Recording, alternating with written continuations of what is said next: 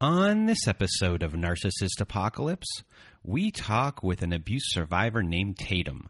And Tatum and her partner were bullied by a narcissistic church elder. It's a story of extreme love bombing, gossip as a form of concern, the fog, minimization, and smear campaigns.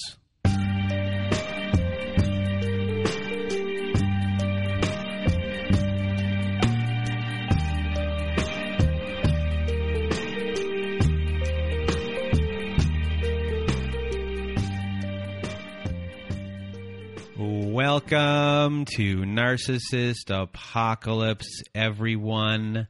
I am Brandon Chadwick, and with me today, I have Tatum. How are you? I'm doing well. Thanks for having me here.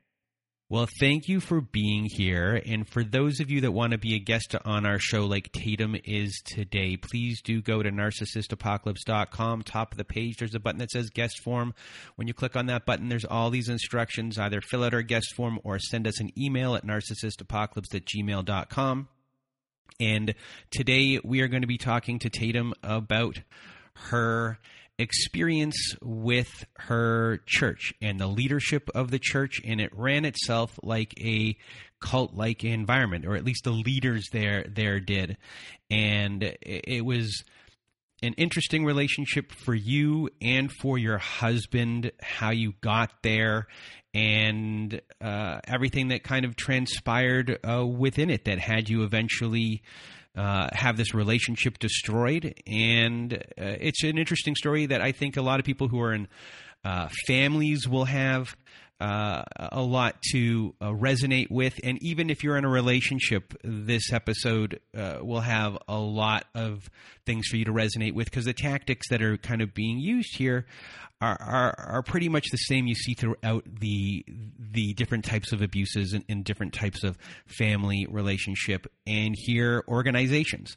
So I just really want to thank you for being here with me today. And now and now I said your real name there. Oh my gosh. And now, Tatum, the floor is now yours. Wow. Thanks, Brandon.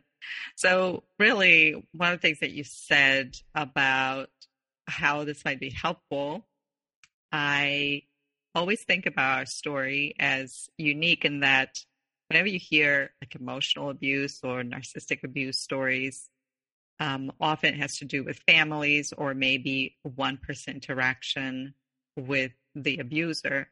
In our case, it was me and my husband that joined the church and became very close with one of the leaders at the church, feeling like we were friends. We opened ourselves up. And after a while, which takes a while, things started looking a little weird. So tell us about who you are, and I guess who your husband is a little bit, to understand your belief systems and why certain manipulation tactics might have worked on you when going to this specific church, because you were a part of other churches before this one, correct? Right.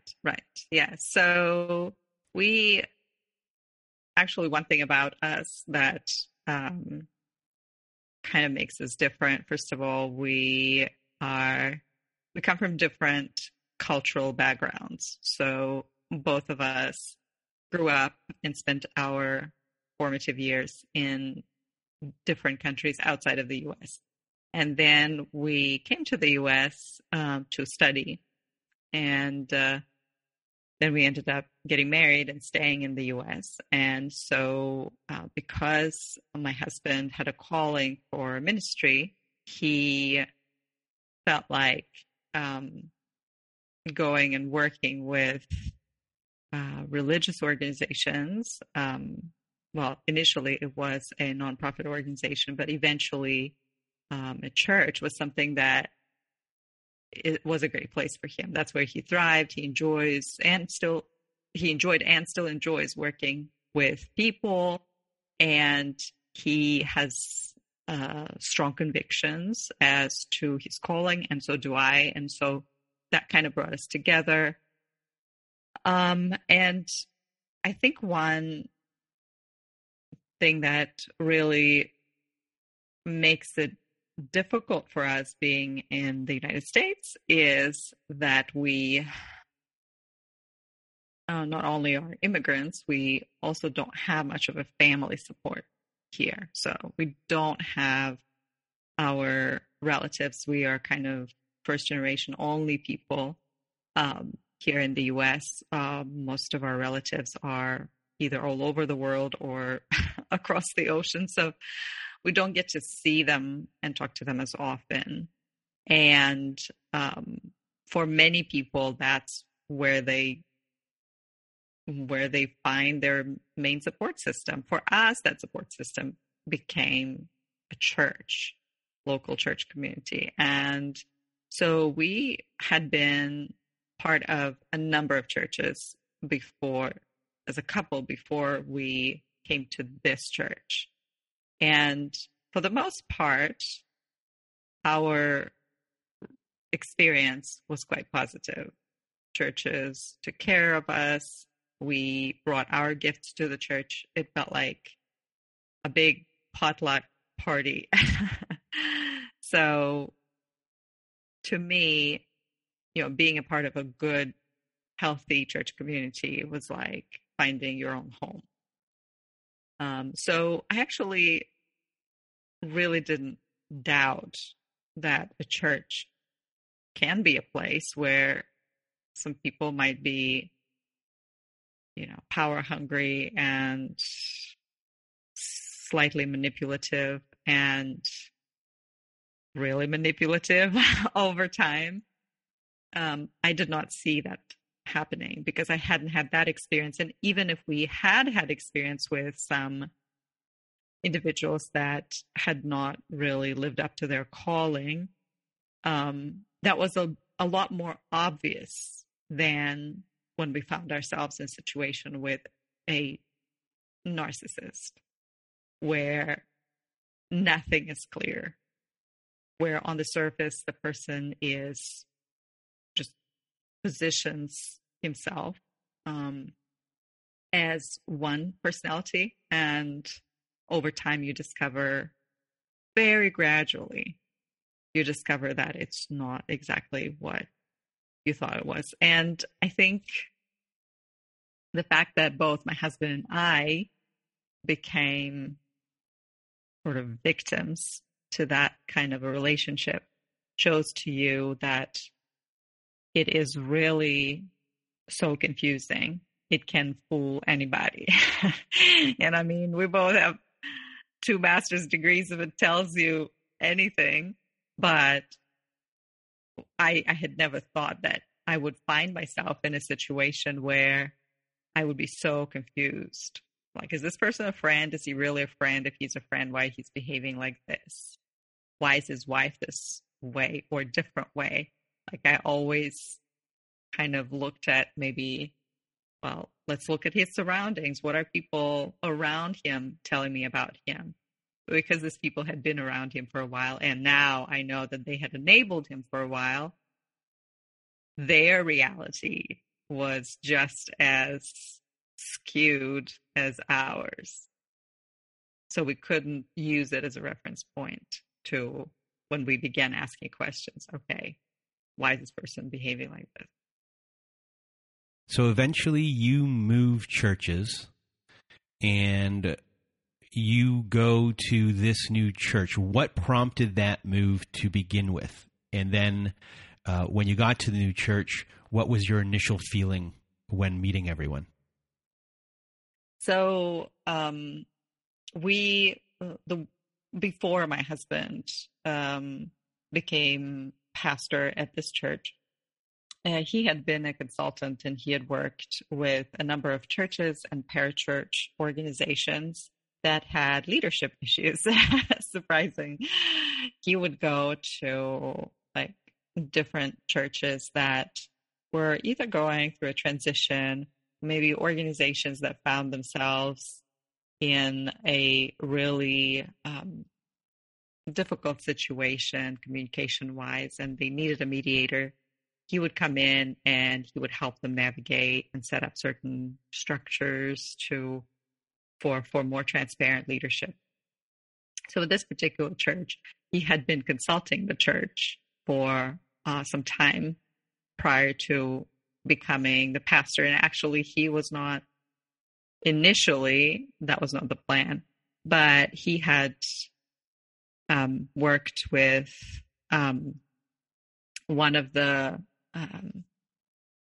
pastor at the time, and prior to that, more of the staff. And he noticed and he had heard the name of this person mentioned multiple times, and generally in really in this really sketchy context of, here's the person that is power hungry, here's the person who is conflict prone, here's the person who is just so awful with certain people. And so we had heard that. It was kind of in our radar, but being hopeful and also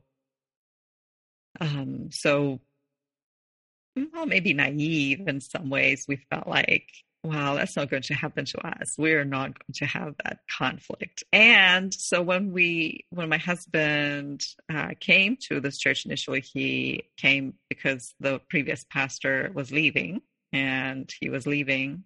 And prior to his departure, he had issues with that particular abuser, and they just yelled at each other, and just was like a really big scandal. Not scandal, but like a big fight. And so they left, and my husband was kind of in the interim position, what they call a church interim preacher or transitional pastor. And so when we first joined the church, we felt like, what were all these people talking about? You know, this community is so loving and welcoming. We were just, I don't know, we felt like we finally found a home. People just were so hospitable. They opened up their homes, and particularly this person who had been, we had heard so much negativity about, all of a sudden he welcomes us and he starts telling us things that we were just really smitten by, his kindness and generosity and love. And that, you know, together with our naivete, where we thought, it's not going to happen to us. And now, this person is actually so good. I guess those people had issues with him because they had their own issues, but of course we're a lot better than that. So it's not going to happen to us. And we were just smitten by how welcoming people were. And a lot of them were. I'm saying that it's not just this particular couple.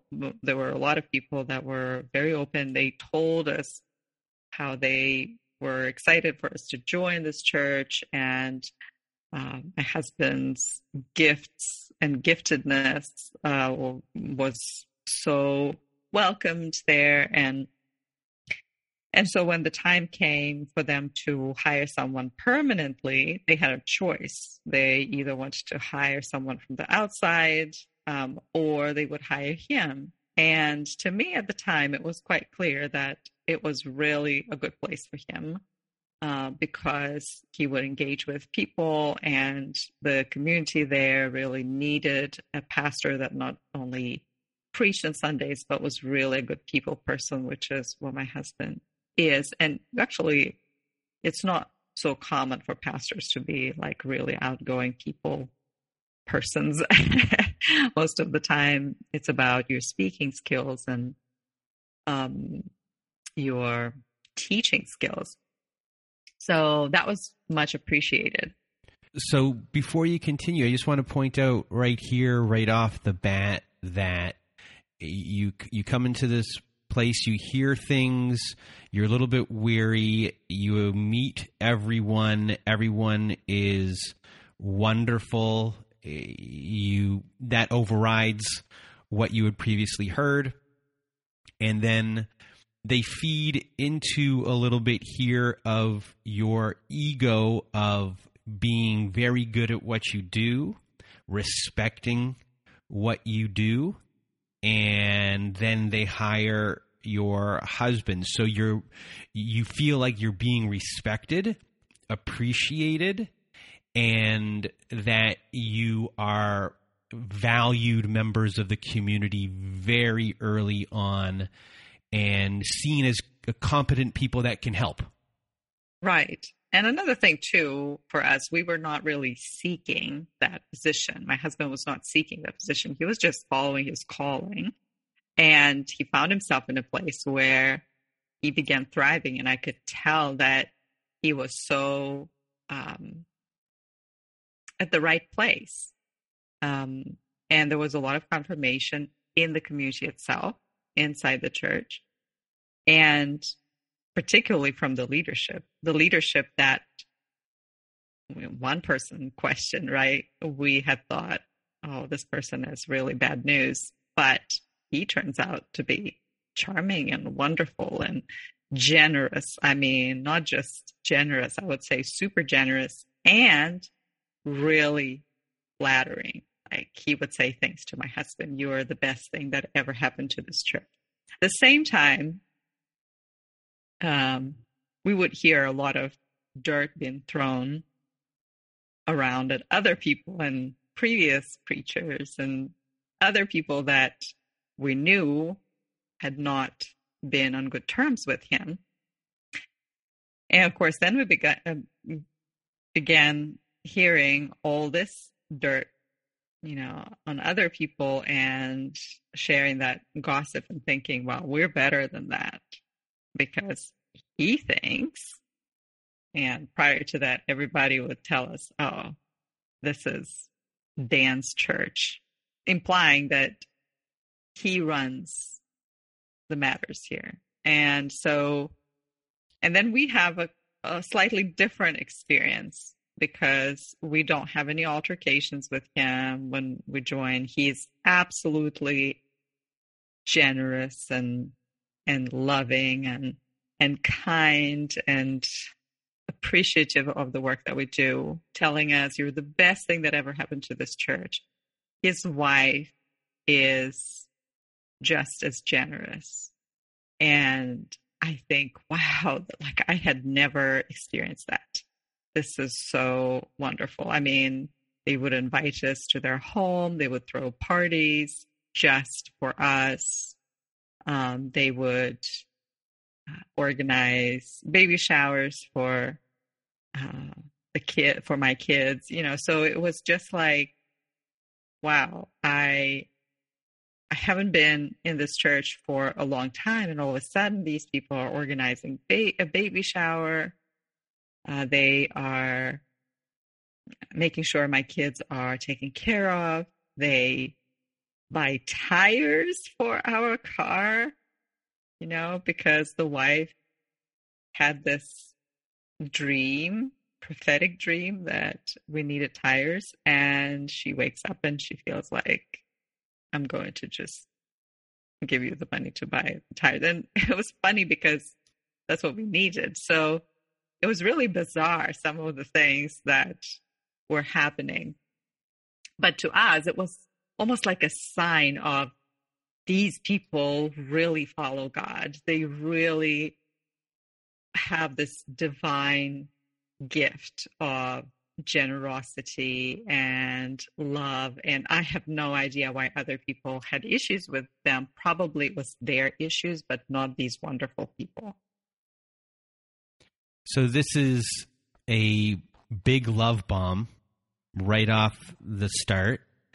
And there's also seeing a future together in a way, a shared future. Even though this isn't a relationship story, there's a shared future amongst this where you're a team possibly Right. just like it was any regular relationship. And you're looking forward to this future. And it's something that I don't know if it will eventually be dangled, but it's something that can eventually be taken away. And just like we hear in relationships, your beginning here is almost identical to what most people deal with. Yeah, it's right. It's if somebody were to tell me today, like, if it's too good to be true, it probably isn't. I would tell them, well, but you don't understand. These people are true followers of Christ. They really, really know what the Bible teaches them. They want to follow it, and they're so sincere. There is no question about it.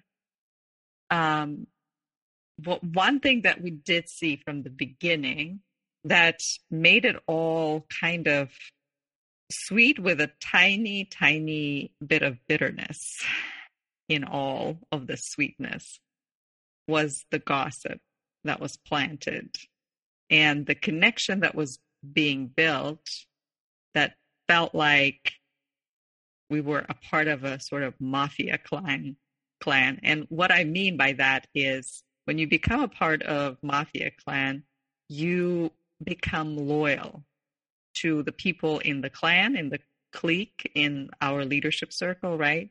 And you treat everybody else that challenges this leadership as potential enemies.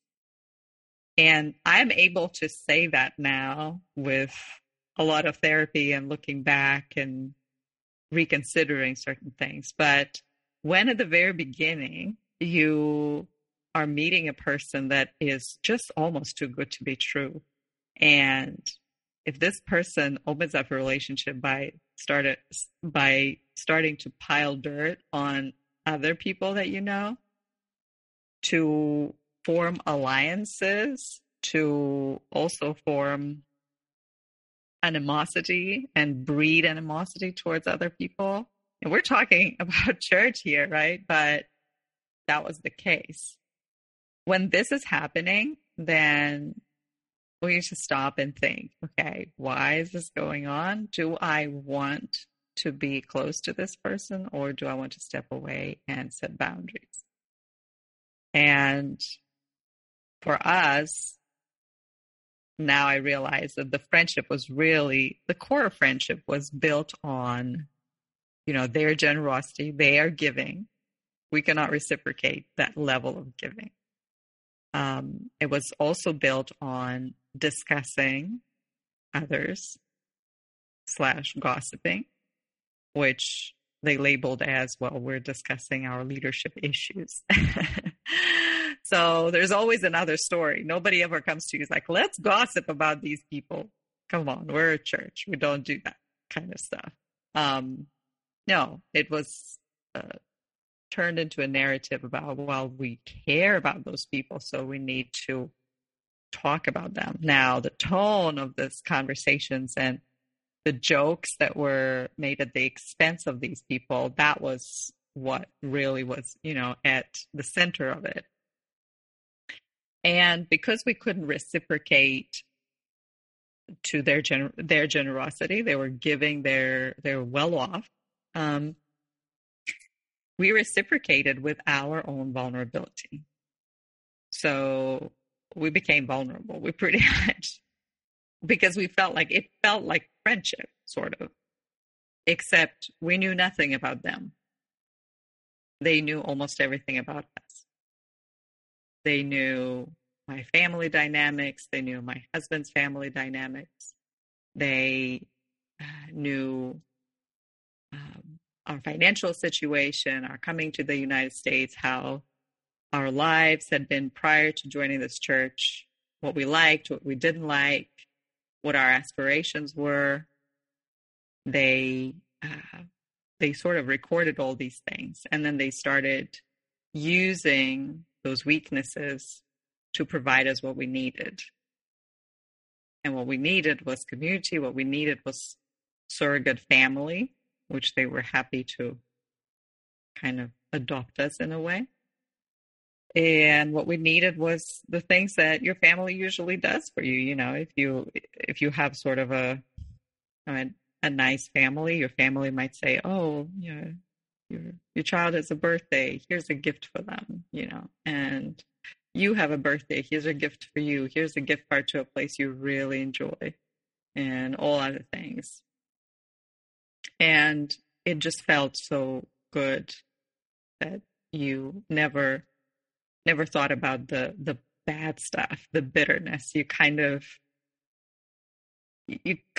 looked over it.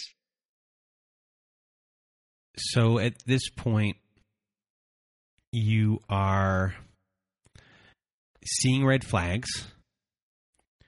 I guess there's a little bit of a cognitive dissonance in the sense of what I should trust and what I am seeing and experiencing that is making me feel good. And then you're a Christian, and this is not a Christian way of being. So you're kind of caught in this dilemma here, but the good is outweighing the bad, I assume, or the bad has not gotten bad enough yet.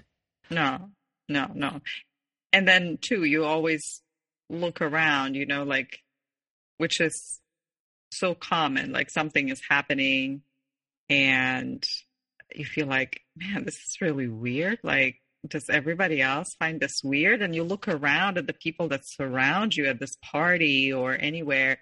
Hey, you know, that joke was kind of a little sketchy. You know, why are we all laughing? And everybody's laughing, or everybody's rolling their eyes and saying, well, that's just Dan. That was the story that kept repeating itself. Oh, don't worry about it. It's just Dan. Was a couple questions. First, in a situation like that where you're saying, hey, that might be inappropriate, do you then start to think at the same time, well, maybe that's what their gossip is. Maybe what I'm doing right there is the same as their gossip, and that is confusing, possibly, because you're talking then about someone else, and it's just a really, I guess, circular kind of thing, if that makes sense. I have no idea if what I said just made sense. But then as well, when you're discussing things with your husband about what is going on between you and your husband at this time, and what are the feelings you're expressing to each other? Yeah, that's a very good question. Well, initially, really, the cognitive dissonance was always there. The thing is, you had a story that solved this cognitive dissonance. So we're sitting, for example, we're talking about someone at church that was probably going through some difficult times, but instead of, you know, just leaving it alone, we just go on and on about how could this person have gotten themselves into this and all that stuff. And so that's a cognitive dissonance. Like, who are we to judge somebody else and why this person is in such a situation? Did we show up to help them? And sometimes they did, actually. We all did. But we would then go help. And after that, it's like, oh, I can't believe this person is blah, blah, blah, blah, blah. So, but the cognitive dissonance was resolved by me telling myself, well, we're leaders and we are discussing the issues. And the issues are so bad that we're discussing as bad as they are. And it's so, to me now, when I look back, I cannot believe that it never occurred to me that, you know, leaders don't do this stuff to begin with, right? We just don't go down that road. We just say, the person has had issues. This is how we're helping. And we're not going to sit there and judge them for making the choices that they made, you know. And this was not our place. This was gossip disguised as concern. Right.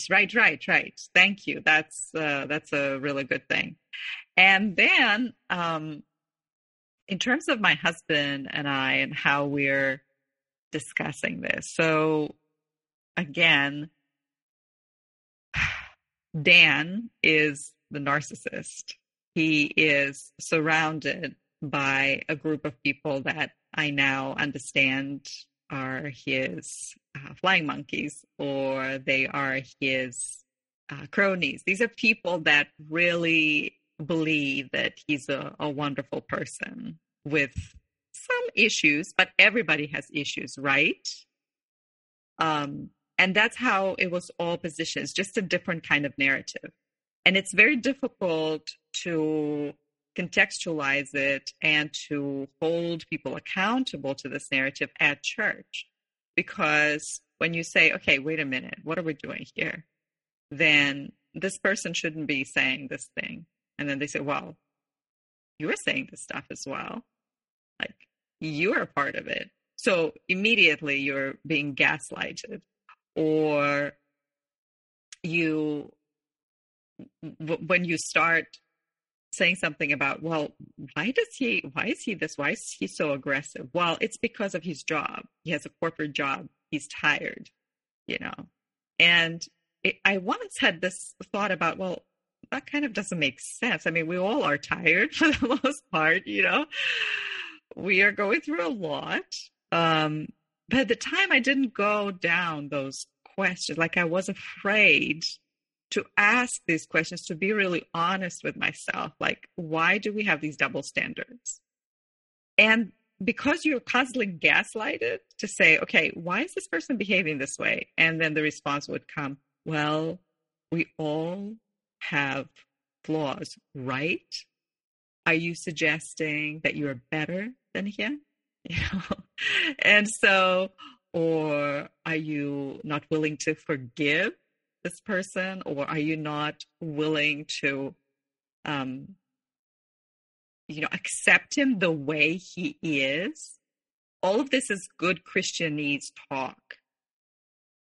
And when you had never had experience with that, you feel like, well, yeah, what right do I have to say something against it, right? Because I also have flaws.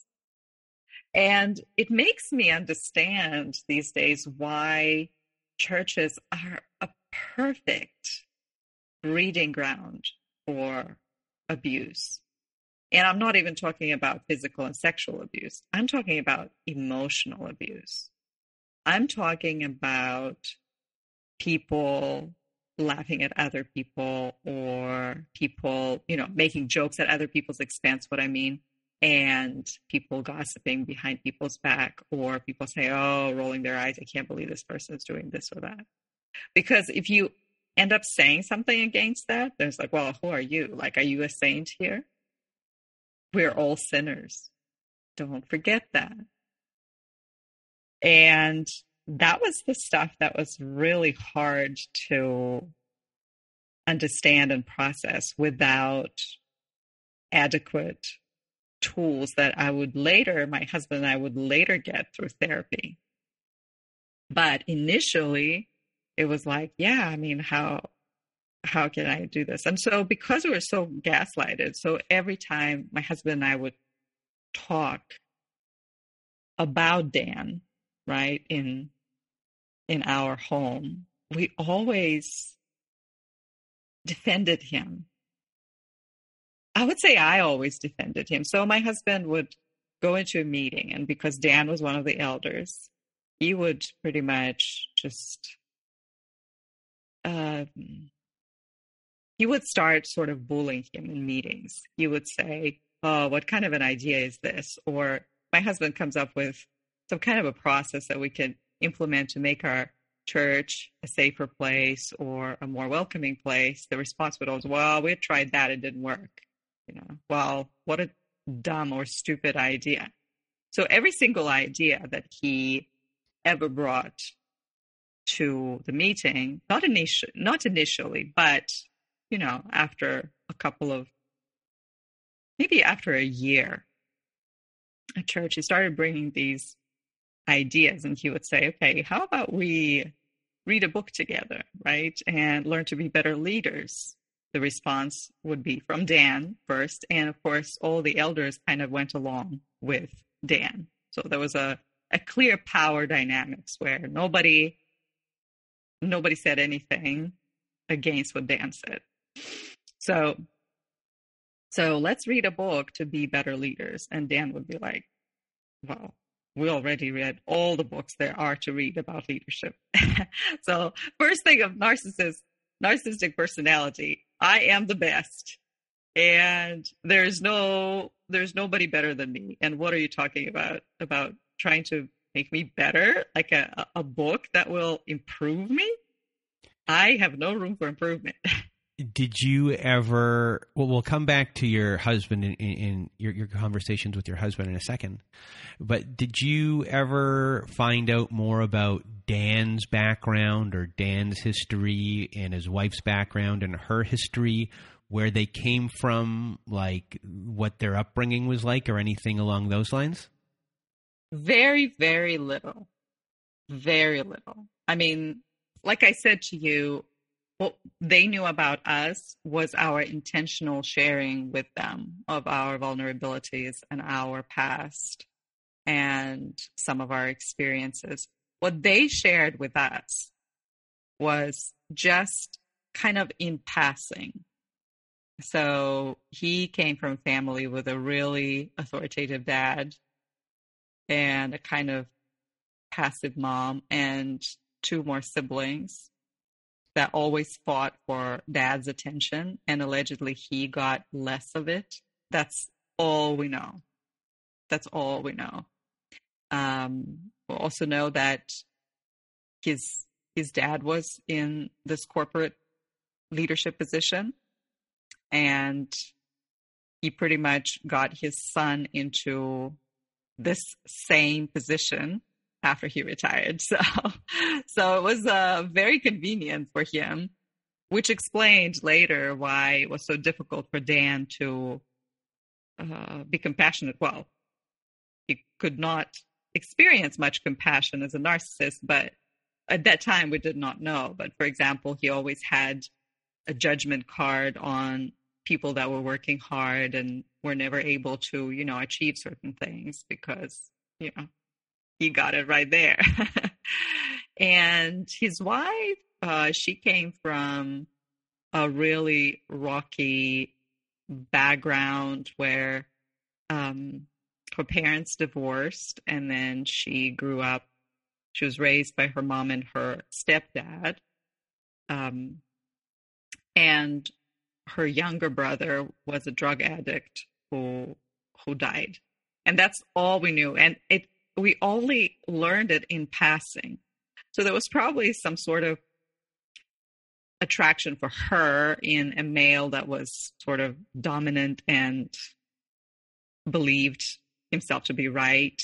There was maybe some sort of trauma bonding. Again, I am looking at it now using the vocabulary that I know from therapy, but one way or the other, they worked very well together. She always submitted to him, and that's another big part of the so-called, church culture, Protestant church culture. I would say evangelical church culture, where they spent the majority of their lives being at that church, and where a woman sort of submits to her husband, and there's a skewed understanding of submission. And anyway, this whole idea of submitting is taken out of context, which is probably a story for another day. But she felt it was her responsibility to go with whatever her husband said or did. And even though she told us later that she always challenged him, about certain things that he had said in the family, there was always a conflict in their family, like in their family of origin, when he went to see his mom and dad and their siblings, and they had their family event. She always told her husband to keep his mouth shut because there were fights all the time.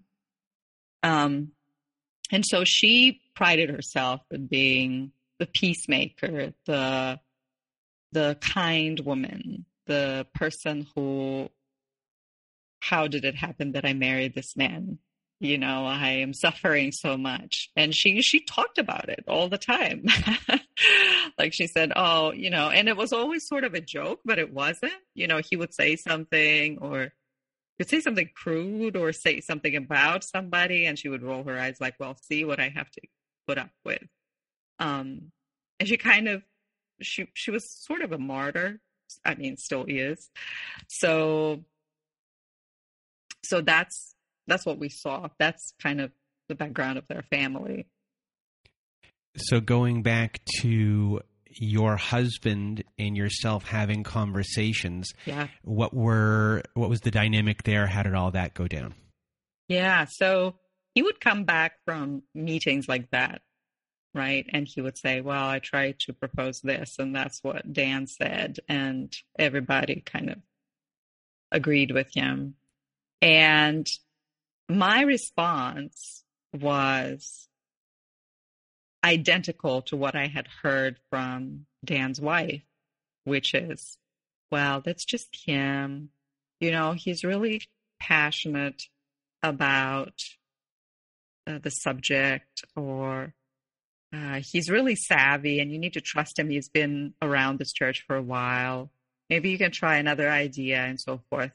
And we minimized it. We absolutely minimized it. We learned this minimization from his wife and his surrounding that were pretty much people that enabled him to be what he was and to remain what he was. And also the idea of, well, you need to accept people for what they are, which is so big in, Christianity, so big in churches. And surprisingly, they use it very eloquently, accept people the way they are. I mean, towards the people that have been at church for a while and they don't seem to change. And they almost blackmail you with that phrase, well, we need to accept people the way they are. But how dare somebody walk into church that may look or talk or live differently than you, someone who has been at church for 35 years, and then all of a sudden you do not accept them the way they are. So all those rules, they didn't apply. They only applied, or they only were used in one direction. But if we even go and look at the Bible, I think Jesus had the most beef with religious leaders. And he did not accept them the way they were. He had some choice words for them. And nobody, that's why, things went down the way they did. It's the religious leaders that were responsible for most of his issues. And it wasn't just regular people, because he accepted them the way they are. However, people that knew better, they had a much harsher treatment. And it's vice versa at church. And that's what we experience. Like, well, we're leaders. We've been here for a while. You need to accept us the way we are. Now, these new people, oh, wow. How can they make such awful mistakes in lives, such choices, such poor choices, and then come to church after that? Did you and your husband fully communicate what was going on, or were you afraid to in some ways, or like not knowing what to do in this case, in the sense of that separation between you and the church, or you and the other people in the church? Did it start affecting the separation between you and your husband during this time? I don't think that we were really, it really affected our relationship. Personally, I think we were just equally duped. We were equally confused. And we equally didn't really know what the best solution would be, how to respond to this. So we kind of minimized and played along. And while we were doing that, some people left church because they had been hurt by Dan. And we knew that. We were part of that. Well, not directly, but indirectly, we had heard all the jokes. We had heard all the judgment, gossip around these people. And then at one day, Dan just didn't like what this person did, the way they ate a donut, or the way they said or turned around or mentioned something to them. And they just told them something that was really offensive, and the person left. And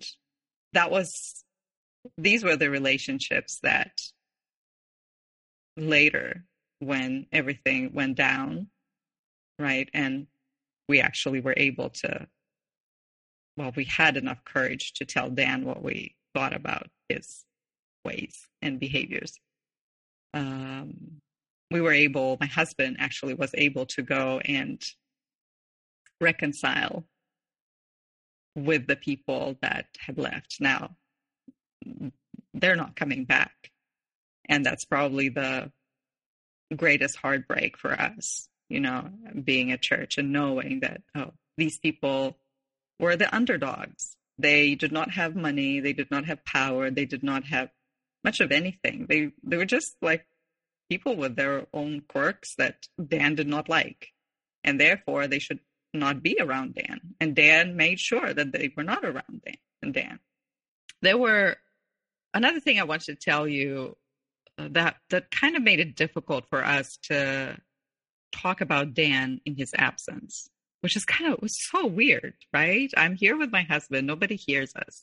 I can talk to him about wow, this is really weird that he keeps bullying you in meetings. That's just not okay, And yet we wouldn't do that. And one of the reasons now that I look back is we were indebted to them. We just felt like if we were to say anything, even behind their backs, anything bad and challenging his behavior, it would be immediately going back to, but they had done so much for us. They, gave us a car, right?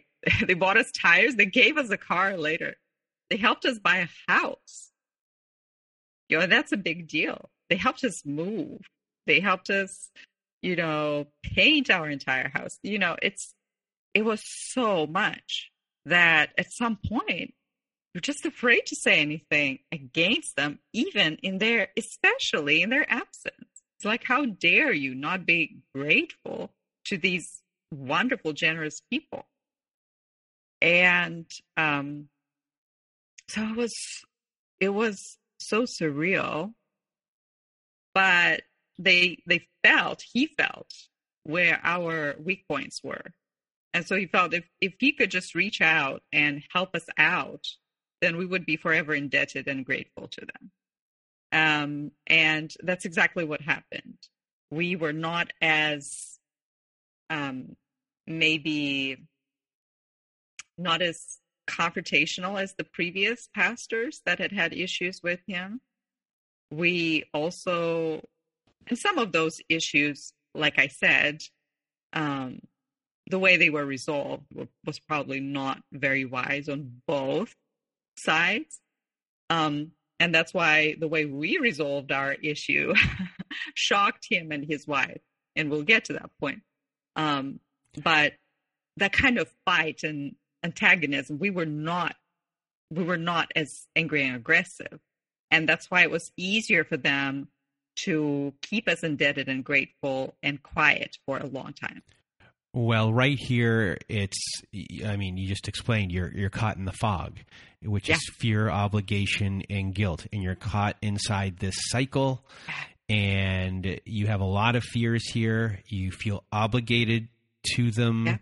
And then the guilt that must be running inside you of the cognitive dissonance of what you are experiencing in one way, but I didn't realize how overwhelming that all of those gifts were. I mean, that is a lot. So you're caught in this, look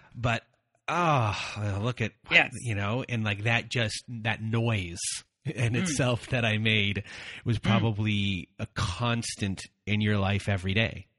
Yeah. And the thing is too, because both my husband and I our immigrants. We came to this country to get our education, and we relied on other people's generosity. And up until that point, the people that we had made friends with, people that had means and were generous and helped us pay for our schools and get us our jobs and all those things, those people had given quite a bit. But those relationships were completely different. We were never put into a situation of, oh, wow, I can't even ever say anything negative about that person. And these people were also, a big difference was that these people were equally vulnerable with us. It's not like, oh, we're giving you money and all these goodies, and now you have to tell us everything that's going on in your life. So with other people, it's a different relationship. So when I talk about generosity of this kind, of somebody, donating you a car or something, it wasn't new to us. We had received gifts like that before, but the people that gave us those gifts were completely different, and those relationships were different. So now we find ourselves in a situation where we again are recipients of someone's generosity, and it's changing us, and it prompts us to be generous as well in turn, which the other day I was thinking how we learn generosity even by receiving these gifts, even though these people had, ulterior motives, or the way they were using these gifts later to get our loyalty was not the quote unquote Christian way of doing that. We're just not, there's nothing friendly about that, right? Because once the gift turns into a tool of manipulation, there's no friendship there. So, but the level of, wow, I can't say anything against this person. And so we lived with that dissonance quietly. It was kind of this unspoken thing between my husband and me. So how did things progress or devolve from there? Yeah. And so it was 2020, a few months before everything shut down, including churches. And at the beginning of the year, I decided my goal was, I'm one of those people that writes goal for myself. So my goal was, I want to take better care of myself. And I thought, well, what does it look like? And so I thought that I wrote down a few of my thoughts. And one of those was, I wanted to see a therapist. I had never been in therapy. I felt like it was going to help me resolve certain tensions with my kids so I can be a better mom. That was my main goal for it, apart from I just wanted to take care of myself, my mental health. And so I started with therapy, and a few months before this pandemic hit. And those sessions helped me uncover some of the things that I had or had carried from the past. Particularly, one of the things that was really important that we worked on was called speaking a truth. I grew up in a family where kids do not speak their truth. They just are shut down and they're intimidated, and you just never say what you really feel about certain things. You just go along with whatever parents tell you, which is what I did. My brother, he revolted against, my parental control. But both of us survived in a different way. So I learned to kind of suppress how I felt and what I thought. And so we were like trying to untangle it. And then we get to the month when we decide to shut down the church because of the regulations by the state. And prior to that, we had an elders meeting at our home. And it was quite common to have an elders meeting at our home. But sometimes they would have it in other elders' homes. And so in a meeting, my husband, as always, comes up with an idea that he wants the elders to discuss and give him feedback. And as always, the elders, Dan, starts opposing it. But this time, he gets really agitated and aggressive, and he is trying not only to say, oh, well, we've done it before, it's not going to work. He's trying to undermine and to belittle my husband. So he starts telling him that, well, you are just craving power, and all the decisions that you ever make are your own. You never want us to discuss anything, even though they were here in a meeting when my husband was trying to get their opinions on something. And instead of getting an opinion, he gets this whole offload on, oh, well, this is the kind of person you are, which is ridiculous, which is absolutely ridiculous, because I know my husband's not that way. He is the most generous team player I know, sometimes to his detriment. He would be open and say, hey, can you give me feedback on how I did this and how I did that? He's very open to that. It takes a mature person to do that. And he was just trying to get my husband to agree to the fact that my husband, is not who he was. Tell me you are power hungry. Tell me you are power hungry. You need to tell me that you are. And I just happened to be in the kitchen that's connected to the dining room where they were sitting, and they bring me. Dan calls me into the meeting, and he explains the situation. Then he asked me a question pertaining to what they were discussing. And if I agree with Dan, then I'm against my husband. And if I agree with my husband, then I'm not answering his question correctly. So it's just he just put me into this impossible, weird situation. And I was lost. I was confused. He was confusing me. And then I bring up another issue that we wanted to talk, as we realized, okay, this is not going anywhere. So we switched to another subject. And he, again, started pounding and being really ugly. And I'm thinking, if you are my friend, as you thought you were, how can you call or question my husband's integrity if you really know him? How can you question my suggestion to improve one of the systems that we had at church? And how can you just completely undermine my experience? Because that's what ended up happening. It's oh, I can't believe that it's too hard for you to check in kids, for example, at church, why do we need to buy this special self-check-in, station, blah, blah, blah. And so after they left, my husband and I sat down, and for the first time, I said, what Dan did in this meeting is called bullying. And I do not want to see him in my house ever again. And he agreed with me. We just called it by the name. And the reason I believe that I was able to call it by the name, and I had the courage in me to say it, which was the starting point of our healing process and tearing away from them, which we're still in the middle of it. Well, I guess towards the end. But that was super liberating to find the right words to say at the time when you were absolutely humiliated and diminished and just thought of something that you were not. So that's where we were. And after that, it was kind of convenient because churches closed for COVID, and then we don't have contact with them for a while.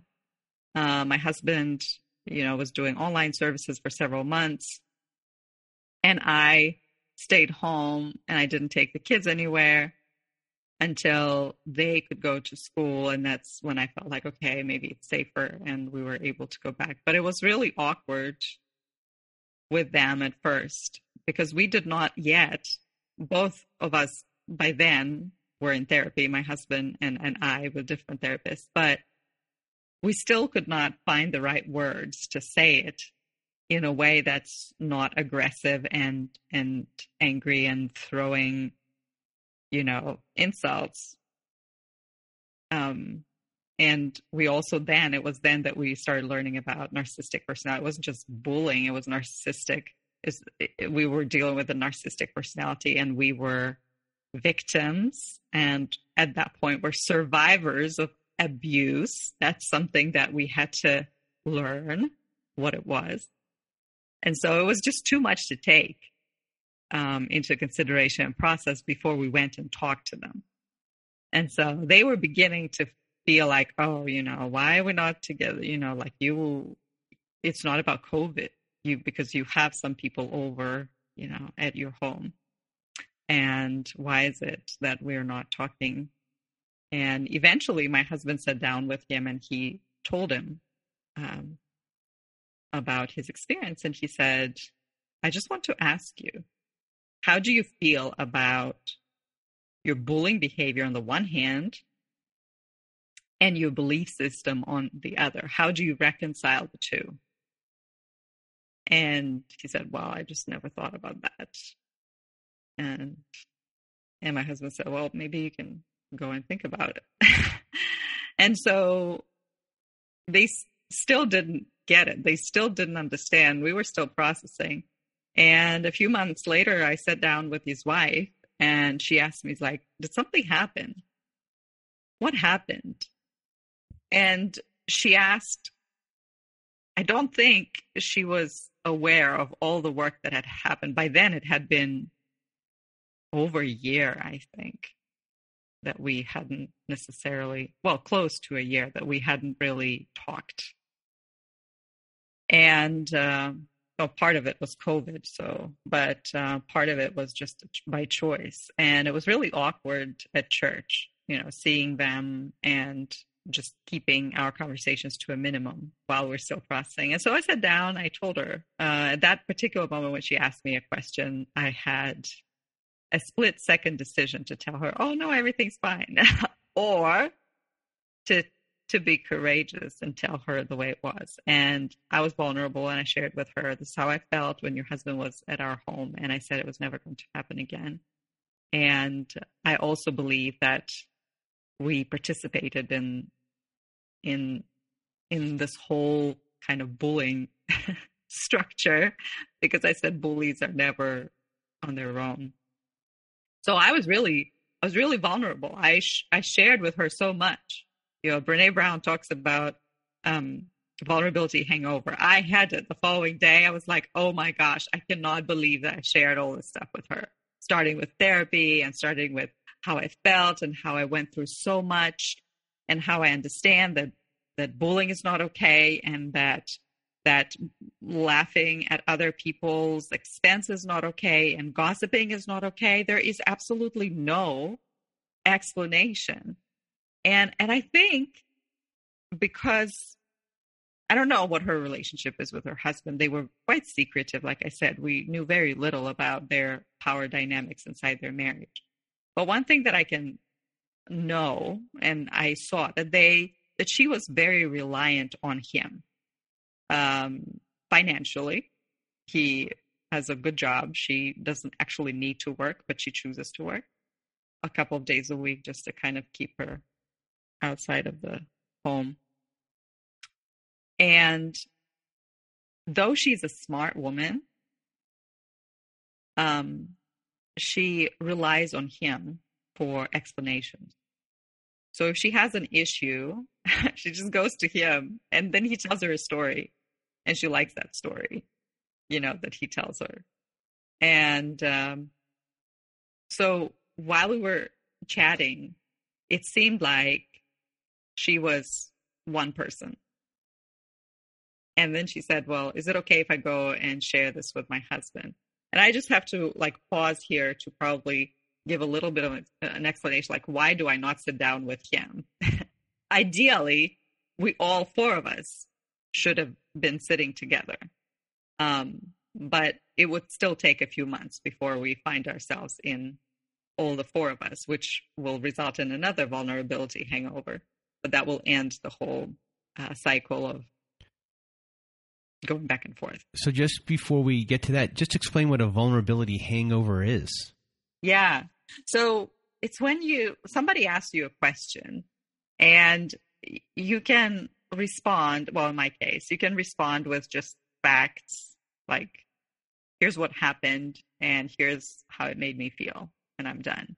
But I felt like she was my friend and she had to know more than went into it. So I went to therapy and how it really made me feel and how empowered I was. And that's why I was able to call it what it was. And it was bullying, and bullying's okay. Bully's not allowed in my home anymore. He's not allowed to be around. And I don't want my kids to be around Dan anymore, and so forth. And you know what? I don't think she was ready for that.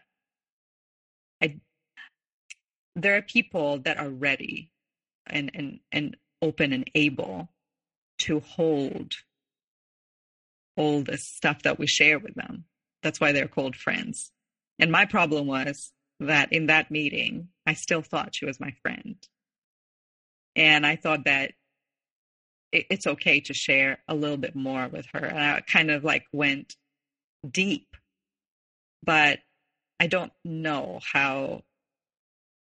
whether or not she actually appreciated that level of depth. And so when I realized that after I talked for a while, and after I was done, she was just, her eyes were just like, what are you talking about? Like, what is it? Are you insane? Are you crazy? Like, you go to a therapist and you come up with all this stuff and now you're judging my husband? And I mean, her eyes were like just in disbelief. And all of a sudden I realized, oh man, I think I overshared with her. And so I was too vulnerable.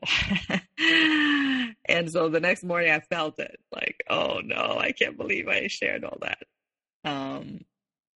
But she did go back to him. He probably, gave her a different story and different spin. And he then wanted to talk to my husband again and say, well, it wasn't really bullying, and you judged us. We're not really such bad people. You made us look like bad people. And so then all the deflecting started happening. Like, well, it wasn't me. It was just because I was too tired, or I wasn't feeling well in that meeting, or I wanted to be right in that meeting, or whatever.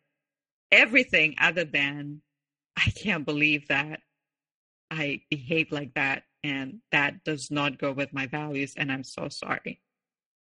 That never happened. And even later, when he did apologize, it wasn't the apology that you can see as sincere, because where there's an apology, there is the owning of your stuff. There is a way that people call the stuff that they had done by its name. But if people use an opportunity of apology to say, well, yeah, I'm sorry, but that's not an apology. That's an acknowledgement, because you were caught in the very act. Like, there's no way of undoing what you had done. And there are witnesses to it. So he was just trying to manipulate us to tell him that it wasn't bullying, or to say that, well, it wasn't that bad. And we no longer would do that. And I think that was a huge difference. And later, when we had this meeting, all of us together, that was the big theme of, well, don't you remember how much we had done for you? And all of a sudden, all the generosity, all those wonderful gifts, all the goodness, it all came back to bite us. And they were kind of caught in the middle because, and especially her, because, she's also in an abusive situation, whether she wants to admit it or not.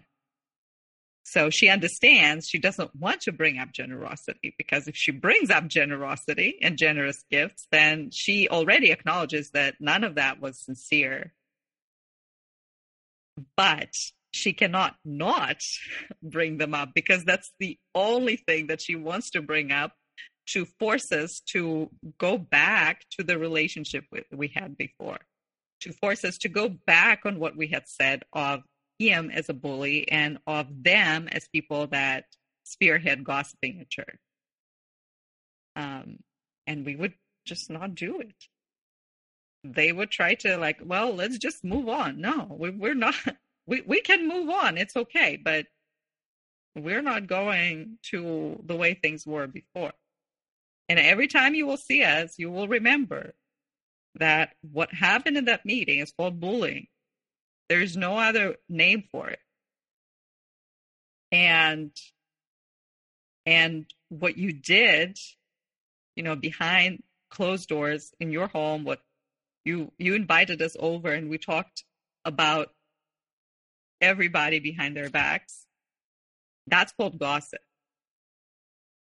And they were just appalled that not only did we say how we felt, but we also, quote unquote, judged them. And to this day, the story continues. Oh, you judged us. The pastor judged us. How dare he, after everything we had done for them. And eventually you get to the point where the four of you sit down. Yeah. And it's a very interesting how it came about, because my husband had told them, he said, yes, after all these micro meetings that were going nowhere, he said, we need to sit down, all four of us, and discuss that. And for some reason, Dan would always say, oh, no, my wife will never agree to that. She does not want to be roped into it. She does not she will not. He just spoke about it. She does not want to be a part of it. This is not her issue. She was roped into it. She's not a part of it. But in the meantime, we have new elders, because they decide to, after 2 years of COVID and them kind of not participating much in the leadership of the church, they were suggested a sabbatical, which they all took. And the new elders come in, and one of them was much younger, but he displayed also in his own way some narcissistic personality traits, which I was telling my husband, oh no, you can't, you've got to be kidding to have another elder. And this elder goes to Dan to talk to him about, to serve him, to ask him how Dan is doing. And of course, Dan tells him everything, all the beef he had had with us, how we had judged them, and how unfair we had been to him after all the gifts they had done, which allegedly those gifts were anonymous, not anonymous, but were personal. Why are you flaunting them? Why are you now telling everybody how much money you gave to us to buy a house? Why are you doing this? But of course, now we know why. Because now he wants to pull us back. That's the strategy of a narcissist. They can't just leave this bone alone. I need to pull you back. And I'm going to do it in different ways. And this was another one called smear campaign, right? So now he needs to destroy your reputation. So this new elder, he's like, oh, I took a class on mediation. Let me mediate this meeting between the four of you. But first, let me have both of you in the meeting, and we'll see how it goes. So in that meeting, interestingly, my husband walks into the meeting, and the new elder, had not even talked to him prior to that. So the mediator only knows one part of the story. He aligned with that part of the story, and he comes in as a mediator to help resolve this issue.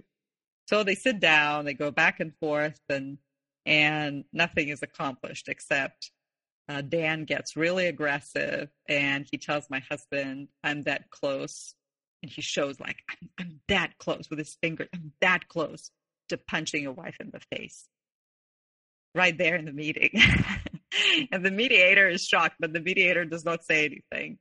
And my husband, thankfully, who had done quite a bit of therapy at that point, he knows that, obviously he's going to, that narcissists really get really angry and aggressive, and they want to get you to respond and retaliate. And that is what my husband knew not to do.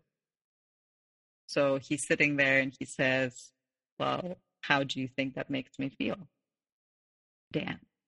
And that was, and it wasn't that same meeting that Dan is saying, you always wanted to change me, but you never will change me. This leopard is not going to change his spots, And so it goes nowhere. And they decide, well, all four of us need to sit down. So all four of us get together, which was initially Dan's like, there's no way your wife is going to call my wife. I was like, really? So I called his wife and I brought her in. She was not against it at all. As he had said before, all four of us sit down together. And I have another vulnerability. I know, but I needed it. I needed that meeting for myself. I needed that meeting to liberate myself, to finally talk to both of them and to tell them, we thought it was friendship, but what it was based on is gossiping. And, I'm thankful to you for opening my eyes to the fact that this is not okay. And I will never be okay with that. And that bullying is not okay. And I will never be okay with that. In that meeting, what you did, Dan, was bullying.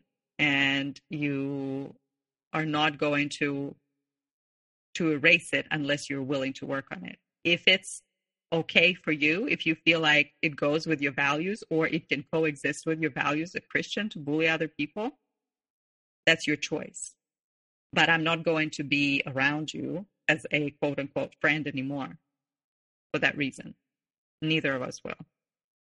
And so they get really pissed off and they feel judged again. They talk about being judged, but they never, ever really listen to us. All they talk about is, all that matters is their pain, And in that meeting, were you called ungrateful at any point or anything like that? No, but all the goodness was brought up again, right? Like, well, we thought we were friends because remember we helped you with this, and remember we helped you with this, and remember we helped you with this.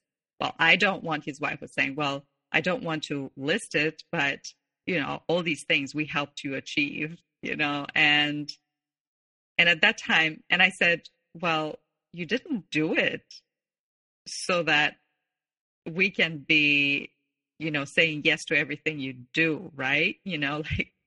But she just said, like, yes, my husband has this personality, like really rough personality, but that's because of his corporate job and because of his position and because of that. And she says, and I'm not excusing him. And she goes on to excuse him, which is totally, totally skewed. And in that meeting, Dan looks at me and he says, you know what? In that particular meeting, I just wanted to be right. And so I'm sorry.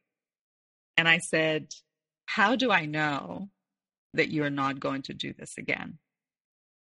And his response, well, I'm no longer an elder. And it was like, oh, so the fact that you're an elder actually allows you to do that, like gives you a license to keep doing it. But immediately the mediator says, oh, that's conditional forgiveness. And gosh, I am just so frustrated with this whole Christianese that we're bringing back and trying to fault you and force you into forgiving, quote unquote, somebody who has absolutely no understanding or ownership of what they had done. And they they just want you to erase what you had said and never say that again. But they don't claim it for themselves. And so later his wife comes in to say, well, you labeled my husband with that, and it will be very difficult for him to, to overcome that label or to deal with the repercussions. And he told me that the same, essentially prompting me to take whatever I said back, but I wouldn't, because bullying is bullying.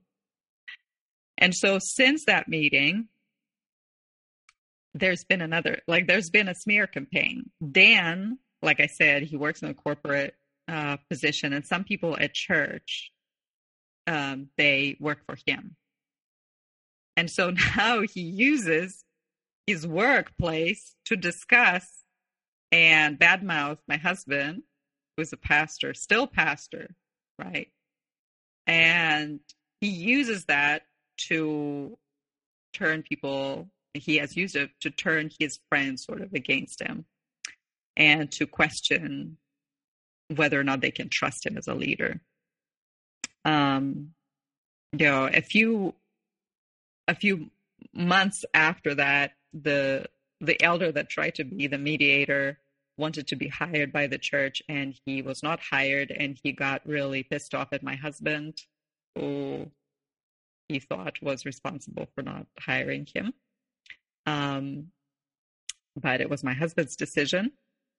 And so he left. So we've got one narcissist pure at the church. But along with him left other people that felt that their loyalty went with that person. And of course, Dan, with his little group of loyalists, is now trying to still continue that tiny little smear campaign. And I always wonder, at this point, I ask myself, why is he still at church? Why is he still at this church? Why would he not go anywhere else? Right? And it's very interesting because we get like gossip that, Dan's wife are thinking about leaving this church. But the reality is they never have. They kind of step away, maybe they go to other churches for a couple of Sundays, but they still are there. And I think it's this issue of power. Like, I haven't really left. I want you to remember that I'm here. And I still have power over you because I can get all these people in my workplace against you by telling them stories about you. And so that you will feel humiliated, even if I can't do it myself anymore, which is just sick. Like for someone to do it at church, and actually derive some kind of perverse pleasure from it. But that's who you're dealing with. That's the kind of person you're dealing with. So I guess in the current state of your life with the church, I guess, how is your relationship with the people at the church, and did the smear campaign work? So our relationship at the church is with the people of the church, the ones that are not familiar with this whole mess, is actually good. And we've had quite a number of new people that joined the church. And that's something that Dan told my husband at some point a few months ago. He said, well, all of the decisions you're making, they will backfire at you, which was, I don't know, a threat or whatever it was. But we have new people coming in. We have new people stepping into the areas of leadership, people that truly want to change things around. They want to do what they love doing and what they feel called to doing, to create a community where people feel safe. But the smear campaign, in a way, it still continues. And it's kind of interesting because one of the elders, who is not going to be an elder after July, because of his term will be over, but he spearheaded this campaign about why are all these people leaving? And the people that have left, they've left because of Dan, and because of the stories that Dan had told them. And so he was like, why are all these people leaving? And Dan had told him all those other stories as well. So he decided to invite an outside consultant to see basically what's wrong with my husband, to kind of, ask all the hurt parties or all involved parties what their experience was, and then maybe come up with some kind of a solution. And so just a week ago, I had to write a little 7-page response to the questions that the consultant had sent to me.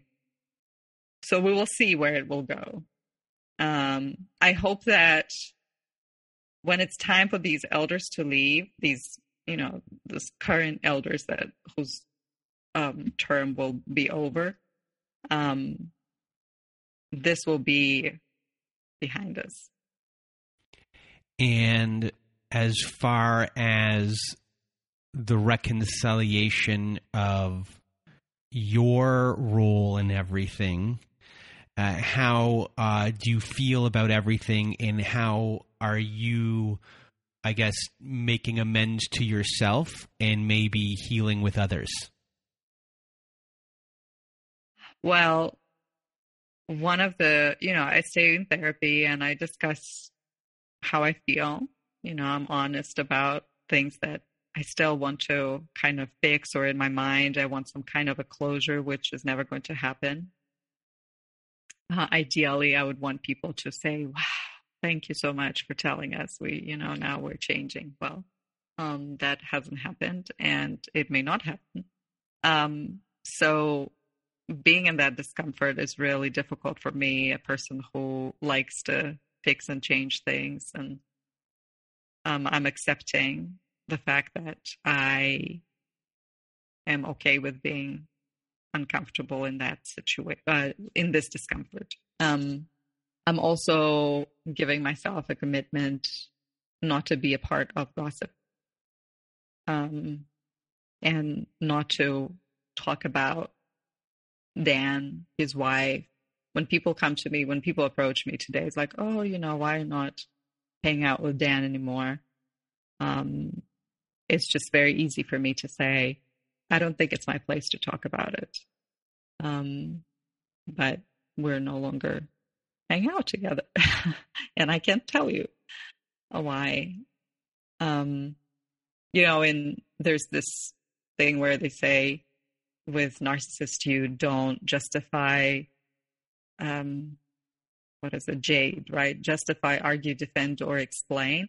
And so that is a really difficult place to be. But again, the discomfort and me being okay with that. And also making a commitment to myself to surround myself with people that really are, well, if I could say on my side, but probably that really want to grow personally. They want to be involved in ministry. They're not like all about, let's discuss other people, right? It's very important. It's become very important for me to ask myself, who do I spend most of my time with? And to invest my time in the people that I truly value. And if I have new people that I want to build relationship with, I'm not going to be like super vulnerable right away. And I am much more clear about my boundaries. I'm much more clear about saying, that's not okay. And it's getting easier for me to bring up stuff that before I would probably be silent about. And so I think in a way, this experience helped me discover things that I never knew I had, but that I had to set in place to be of better service to other people and to myself as well. And if you had any words of wisdom or advice for people going through the same thing, or for people in relationships with people like this, or family issues or family members, what would it be? Yes, well, one of the things that is really, really important for me is to find your support system. And for us, and I realize that the support system cannot be inside the church. And for people that are in church leadership, that's probably the case. You cannot just go to people, some other people at church and discuss it with them, because then it creates alliances and you become very much like the abuser themselves. They create alliances and you create your own alliances. So it's best to have your support system, but outside of your church. Maybe some other people in the community that are your friends. Therapy is really helpful, and discussing these things that you are worried about or that concern you with a therapist is really, really powerful. And people maybe outside of your situation, even out of town, that you can talk about what's going on, that can just listen to you without judgment. That's really, really helpful. I think one of the ways that we always feel like, oh, now we need to sort of straighten out these people. We need to explain to them. And if only we could explain to them. And I totally get it. But with narcissists, it's a lost battle. And it took me so long to come to peace with the fact that I cannot sit down with them. I cannot explain to them how I feel. They will not be able to accept what I feel and respect that. So in a way, it was an awakening experience, but it also showed to me, like, who do you surround yourself with? What kinds of people? What kinds of things do you put in your ears? Like, how do you, in your brain, like, do you spend most of your time thinking about other people's problems and judging them? Or are you spending your time thinking of how you can be helpful? So really having a strong support network and not using the same tools that your abusers will use, which is forming alliances and spreading gossip, or even trying to find support and help from the people that know your abuser, trying to turn them against. It's just not going to help at all. So find your support and distance yourself from the people and not feel like you're obligated. And that was another thing that was really difficult for me, is to say what they did at the time, their generosity, that was their choice. I accepted it. It was my choice because I thought it was sincere. I'm not at any point able to reciprocate that. Maybe one day I will pay off. But to be okay with saying, yes, they did that, and I don't owe them anything, because the point of generosity is not to say, oh, well, remember, you owe us. No, generosity doesn't work that way. Well, Tatum, I really want to thank you for being a guest on our show today and sharing your story. You did a great job, and you're going to help a lot of people. So from the bottom of my heart, thank you so much. Thank you.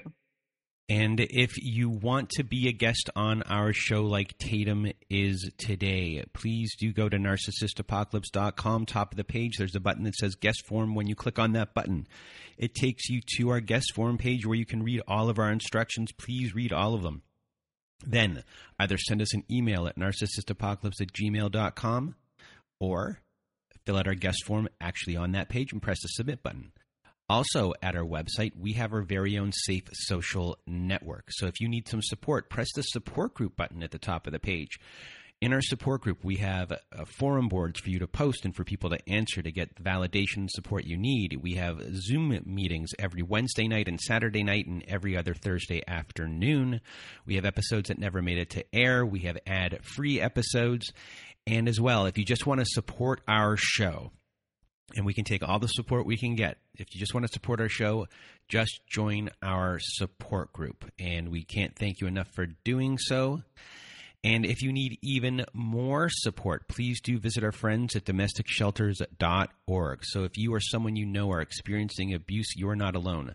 DomesticShelters.org offers an extensive library of articles and resources that can help you make sense of what you're experiencing. They can connect you with local resources, and they can find ways for you to heal and move forward. So please do go to DomesticShelters.org to access this free resource today.